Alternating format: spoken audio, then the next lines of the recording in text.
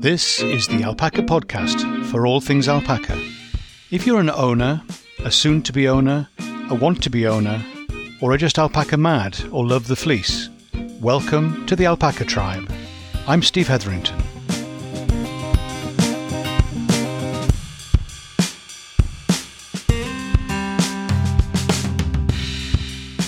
Hi, Steve here, and welcome to the podcast for alpaca people.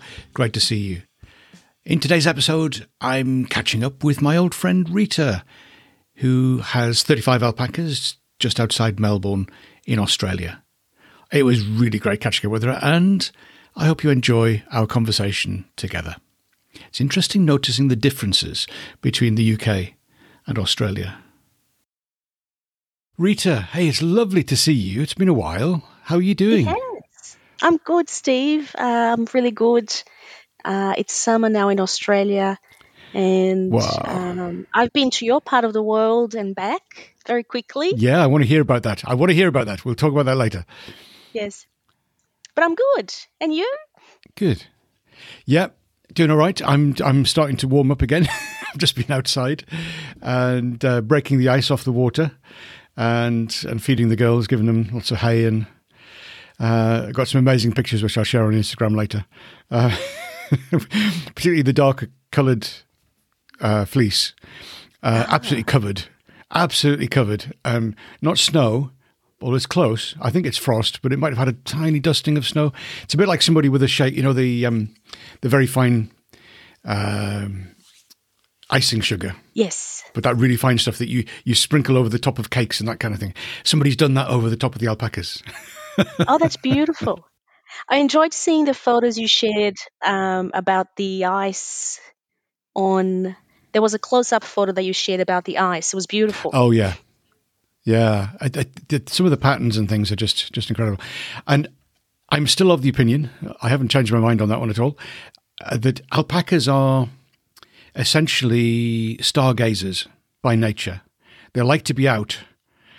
The girls, they had opportunity to be in, and they wouldn't have had all that stuff on top of their fleece last night. But no, they wanted to be out. So they all got a frosting Yes. on the top. They will just do their own thing. But if they can be, they like to be out. They love being outside. Yes, that's true. Yeah. What about your alpacas? How many have you got now? You keep growing. I knew you were going to ask me that question, and I always don't know the exact answer. That's okay. I always go, oh, what's the exact number? But I know the Let me work exact it out. number. Cool. So as of today, Yeah. 35. 35. One behind us. We're 36 at the moment. Oh, there you go. Yeah. So Yes. are you expecting Korea this year? Yes, we are. So we are expecting, if you hear a little meow, it's my cat. not an alpaca. Hopefully you won't hear her in the back. Yes. That's fine. We're expecting 11 if all of them are actually pregnant. Right. I know that game. Yes. You know that feeling? So most of them Yeah. are pregnant, but there are 2 at the moment that we're like, we're not sure if you're fat and you're pretending to be pregnant or if you actually are pregnant. I know. They can fool you both ways. And there was Yes. one I was definitely thinking, oh, she's fat. And then she started giving birth. And I thought, oh, that was me wrong then. And I think it's just you take all the signs that you can and make sense of them. And sometimes you're still left with a slight doubt, slight question. But I think that comes from the concern of wanting to be around at the right time for them to help support if need be at a Yes. distance to start with. But Yes, absolutely. do you kind of engage in career watch? Is it a good excuse to spend a bit of time with the alpacas?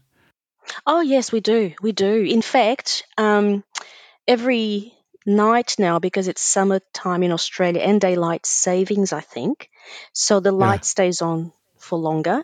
I go Yeah. outside and I sit in the paddock because it's dry, or lie down, and I watch them. And I watch Yeah. them and I watch them for maybe an hour for any signs of kicks and movements and things Yeah. like that. And I've seen some kicks. Right. So, and then when it gets closer to their due date, my partner and I, we've got a schedule. Right. So he does the night checks. And although alpacas, as people might know or might not know, they 99% of the time they give birth during daylight hours. But we've had 3 occasions. One alpaca gave birth right at the beginning of the day Right. at 6 a.m. It was sort of darkish. And we had an alpaca that gave birth at 5 p.m. Right. We Oh, weren't that's a trouble expecting one. that right at the end. And then we had one that gave birth at 4 a.m. And it was a very frosty night. So thankfully, my partner was doing his night check and he caught it. Wow. And we were able Yeah. to warm up the Cree and all of that. And she's fine. Yeah. I mean, those late ones, certainly into the night, are much less frequent. Any time after lunchtime is a potential problem. Yes. So I always give a bit more attention to what's going on, and some of them they get a bit jammed up, or they get there's a leg in the wrong place or something, and sometimes regularly they arrive. There's the Cree on the ground, and you go, how was that in there? There doesn't appear to be enough room for the neck, for the legs, for the whole everything. That's just amazing. Yes. It's a lovely miracle. I love the birthing season. Yes, I agree with you. It's a beautiful miracle. It's it's amazing what their bodies go through. Yeah. Yeah. And they seem to invariably, as I'm about to say something, I think, oh, there's an exception. That wasn't like that for her. They seem to do well with the inbuilt natural. I'm now giving birth. I'm a mother. Some struggle with it. Some find it the whole. What is this all about? What am I supposed to do now? Yes. But they seem to it kind of kicks in and they get on with it. But it's really helpful to be around. So that whole thing of Crea Watch, just checking on what's going on, following the signs. Oh, lots of visits to the poo pile, lots of getting up and sitting down, Yeah. and maybe do yours separate off slightly from the others? Mostly they do, but some don't. Yeah. Let me think. Yeah, sometimes there's sort of, something I've noticed with some girls is the day before they're due to give birth, they start doing something very different. Now, so there's a girl that we've bred a few times, and I noticed that sort of afternoon before she gives birth, she starts humming a lot. Yes. And I mentioned that to my partner once, saying, she started humming a lot. She's going to give birth tomorrow. And he said, no, she's not. She doesn't look, da, da, da. And she actually did. So that's something that I noticed about that girl. She always hums a lot the day before. Then we have one girl that about 4 weeks before she gives birth, this has happened, twice, she has a major meltdown.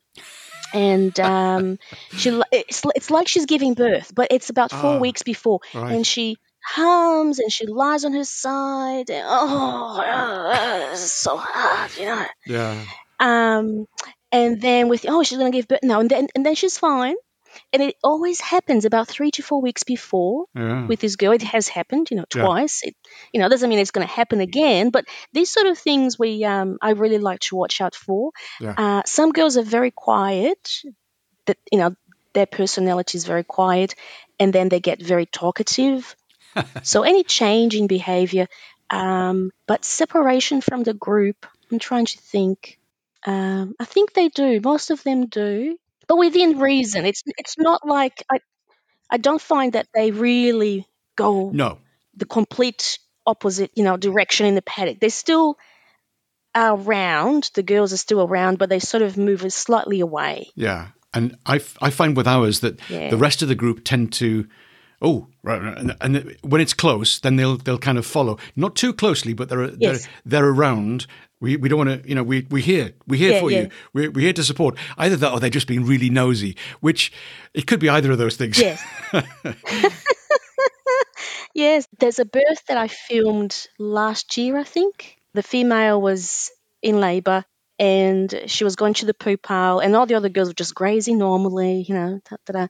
And then she started doing a bit of humming and a bit of pushing, and then the head, it's still in the in the sac, in the membrane. In the sac, the first point of the sac, comes out, and then the girls are still grazing. Maybe one or two come around, start looking, and then the head comes out, and then everybody is like, "Oh yes, it's happening." Yes, yeah. They all like to be there. No, it's really interesting how they interact with each other. Mm.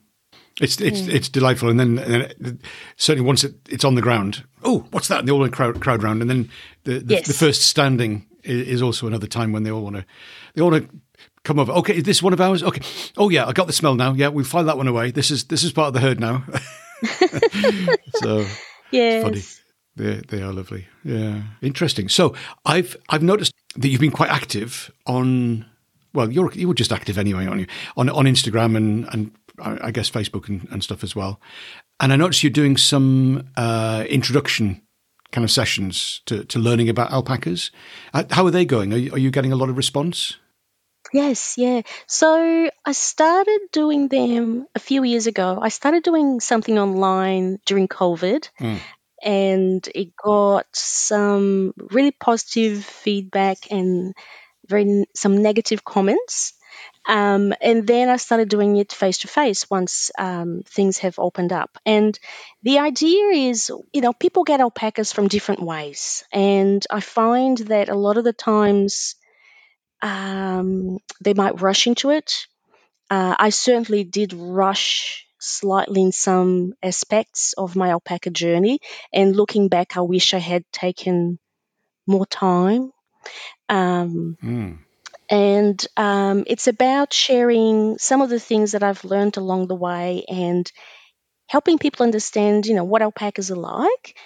Seeing them, for some of them, it's the first time they see them face to face. That they might have seen them on the internet and so on. Handling them, doing some basic handling, and understanding what ownership is like. I'm really about empowering new owners to learn the skills and helping our industry become very, welfare focused. So teaching people about the importance of shearing annually, of, vaccination, of the appropriate environment that alpacas should be, that they're not really pets, they should be in paddocks and pasture, that sort of stuff. I like to have small groups when I'm teaching because I think my alpacas are more comfortable with small groups. Yeah. So I usually have about, between 2 and 6 people in these workshops. So, yeah. That's a good number because it also means they can ask questions and don't get lost. In a large group, you get a few people who are more bold, if you say, and they're asking the questions, and other people have got a question, and it feels like a silly question. Whereas in a smaller group, you can actually make sure that whatever the problem is that they're envisaging and need help with, you can address it individually, which is really helpful. Oh, it's really good. Well done. Thank you. Lots of learning. I must say, thank you for sharing some of your insights. Oh, there's lots of learning. I'm still learning today. It's like, it never stops. It never stops. But some of the things that I've changed about these workshops, the introduction to alpacas, some of the things that I've incorporated that I didn't have before were really sort of questions to get the participants thinking about what are their goals. What do they know about alpacas? What do they think they're like? What they would like them to be like? How they see the alpacas in their lives? So all these sort of questions, and I think I got them from your podcast, because your podcast you ask lots of questions of the listeners, and you ask them and you encourage them to ponder and to think. And that's something that I really enjoy about, about the alpaca tribe. Oh, thank you. That's nice to hear. So, yeah, it is. You have to try these things and then find how they work. It takes a while. Yeah. So the whole kind of process of learning how to help other people with their journey. And it's all as yours was, as mine was, it's all individual. And you're saying, I wish I'd gone a bit slower. Well, you didn't know that at the time. Yeah. And the latest episode that I was talking about this week was this thing of head and heart. We need both. We need to have our head switched on so that we're being sensible. We are looking at, have we got the time? Have we got the money? Have we got the capacity in our lives and the busyness of it to actually take on?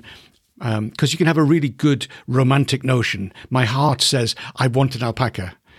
Okay, I need to do more research if I think I want an alpaca because they're going to come in a group. So the whole herd thing and what's the best size and how does that fit with what I can provide for them in terms of space and then shelter and all the rest of it. So there's a lot of practical things to think about, and your head needs to be engaged for that. But your heart needs to be involved as well, because it's one of these things that you go, oh, I want to have alpacas in my life. And there's that response that some people have, and they'll make it happen. And sometimes they're not quite ready. Well, no, but you never are. Whatever it is, you're never quite ready, I don't think. So I think that journey we can help people along is individual, and it's useful, I think, to have a small enough group.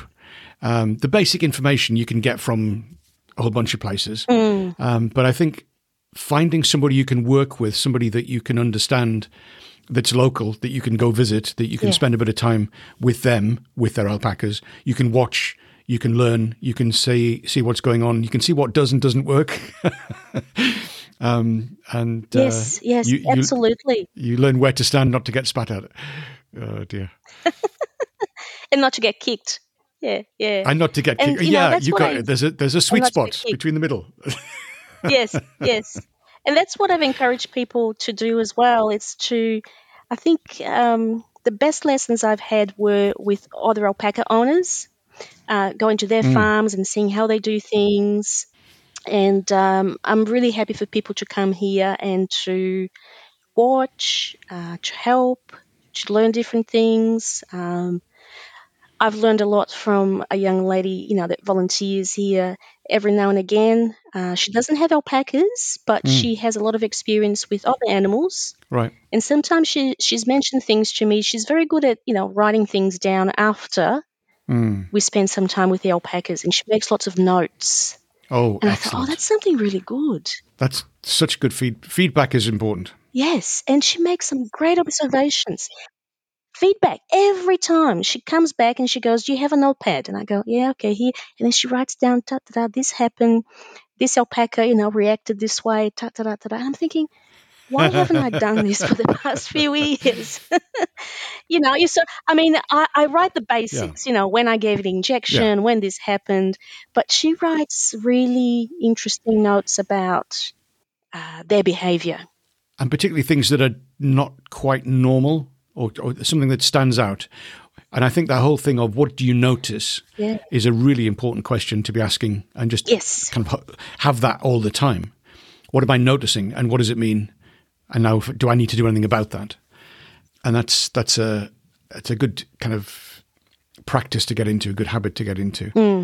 And it takes time, but it's really helpful getting that other thing. And I think getting feedback from other people is really useful, but also getting feedback from ourselves. Oh, I'm sorry, what do you mean by that? That's very strange. What are you talking about? Okay, so what I mean is, I know. I saw that look on your face. The feedback from ourselves is the kind of stopping and reflecting. Now you've got an opportunity when you're sitting at the end of the day, spending some time with the alpacas outside, sort of just watching them. That's a good time to be observing things. We need it, and maybe it's that time as well can be used for the reflection. But otherwise, it's another time when you kind of say, routinely, I don't know how we do it. Is it something we do on a Saturday or a day of the week, or is it somehow we need to, for it to become a habit? It takes a little. All habits take a bit of a time to establish. But if we can develop a habit where we are reflecting and saying, okay, so what am I noticing? Yes. What's happening with the behavior? Are they fractious with each other? Is there not enough space? Have I not got enough feeding troughs or bowls or buckets or whatever? Is anybody getting missed out? Who's on the edge? Mm-hmm.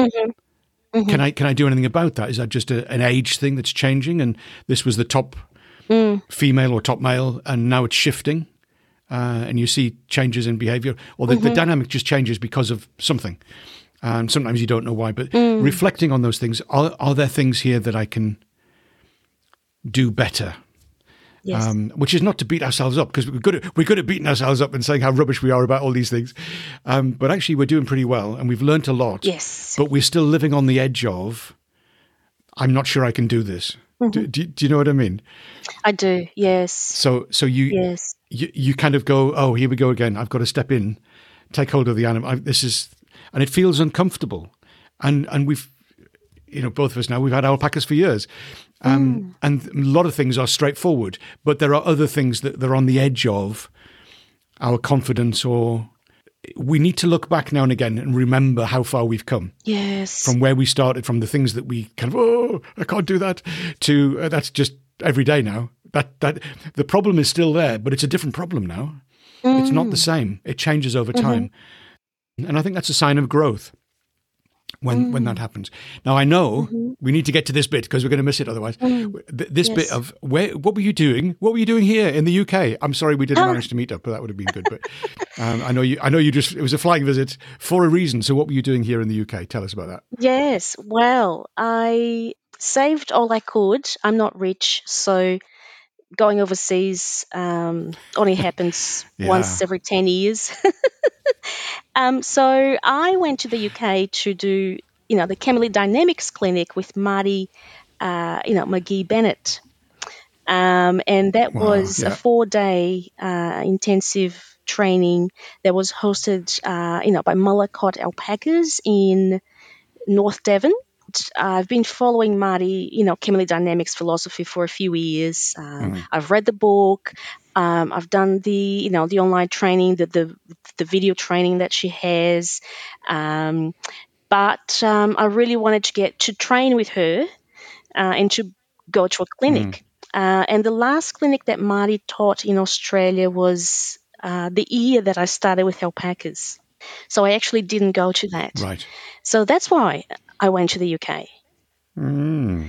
Excellent. Yeah, I did the 4-day course as well. It is very, very valuable. I mean, the other stuff, the book and the other, I think there's a preparation. And when you're in the right place, you've got enough experience, because I think it's, the basic principles are really good for brand new owners, and that's fine. But to actually, you need a little bit more confidence in yourself and have a bit more experience around the alpacas to get the most out of it. And I think that's true of a lot of training. Sometimes you go, I could have done with that right when I started, or I could have done with that a bit later, because now I know enough to get more out of that. Yeah. So there's never an absolutely perfect time. No. But Marty is lovely. She's lovely. And the course is just amazing. And the thing that I was going to say surprises me. It doesn't surprise me, actually, but it delights me, is that she keeps changing what she's doing. Yes, she improves it. She goes and she looks at the feedback. She goes. We used to teach this in this way. We used to do it this way, and now we're doing it this way because this is better. Yes, I've got some experience of doing it that way, and actually this is an improved way of doing it. All the time she's reaching for improvement and doing it better, which is it's a great role model. Yes. But she's delightful. She's amazing. But Steve, the interesting thing. Oh, it's a great opportunity. The interesting thing was I went to the UK for this alpaca course, and I was telling people here in Australia and, people that I work with, and they thought I was crazy. Are you going all the way there for that? And I couldn't stay for long because it cost a lot of money, accommodation and eating and all the expenses. But I thought I will see if I can stay, a little bit extra so I can visit some alpaca farms and experience a bit of England and see London as well.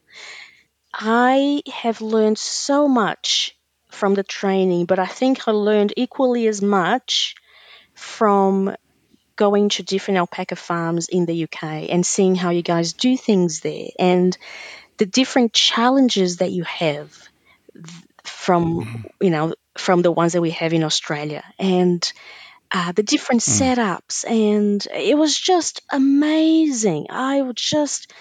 I couldn't stop thinking and dreaming, and I thought, oh my God, that was so good. That was so good. And I invited everybody that I met to come to Australia when they can, when they can, Well, they can, yeah. to see what it's like here, because we've got different challenges. We've got, we've got snakes, and we've got big droughts, and we've got bushfires, and so alpaca ownership here is different. There's different challenges than in the UK. But I was just, it's so green. It is like you guys, complain about the rain and and the cold, but it's so beautiful to see the green.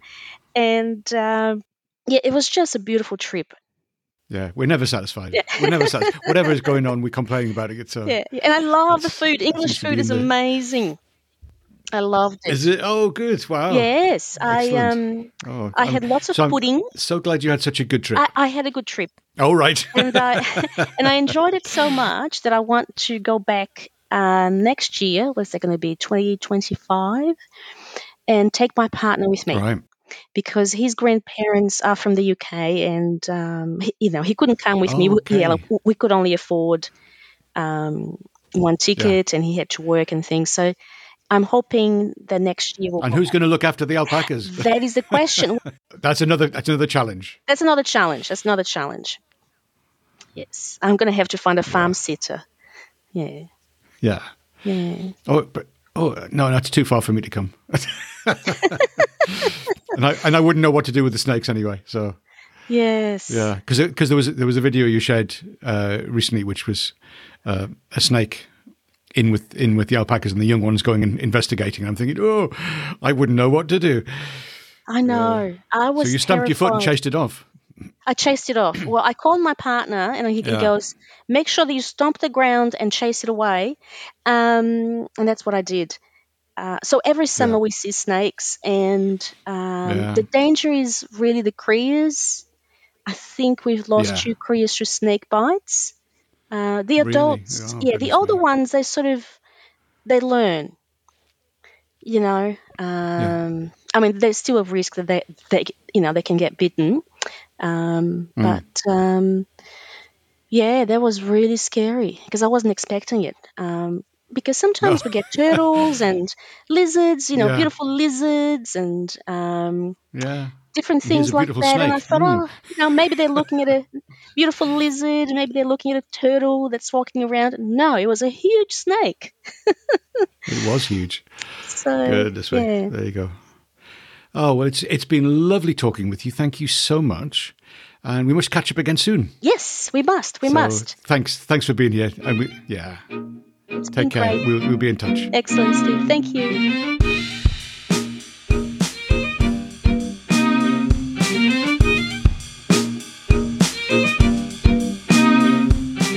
This is the Alpaca Tribe, and I'm Steve Hetherington.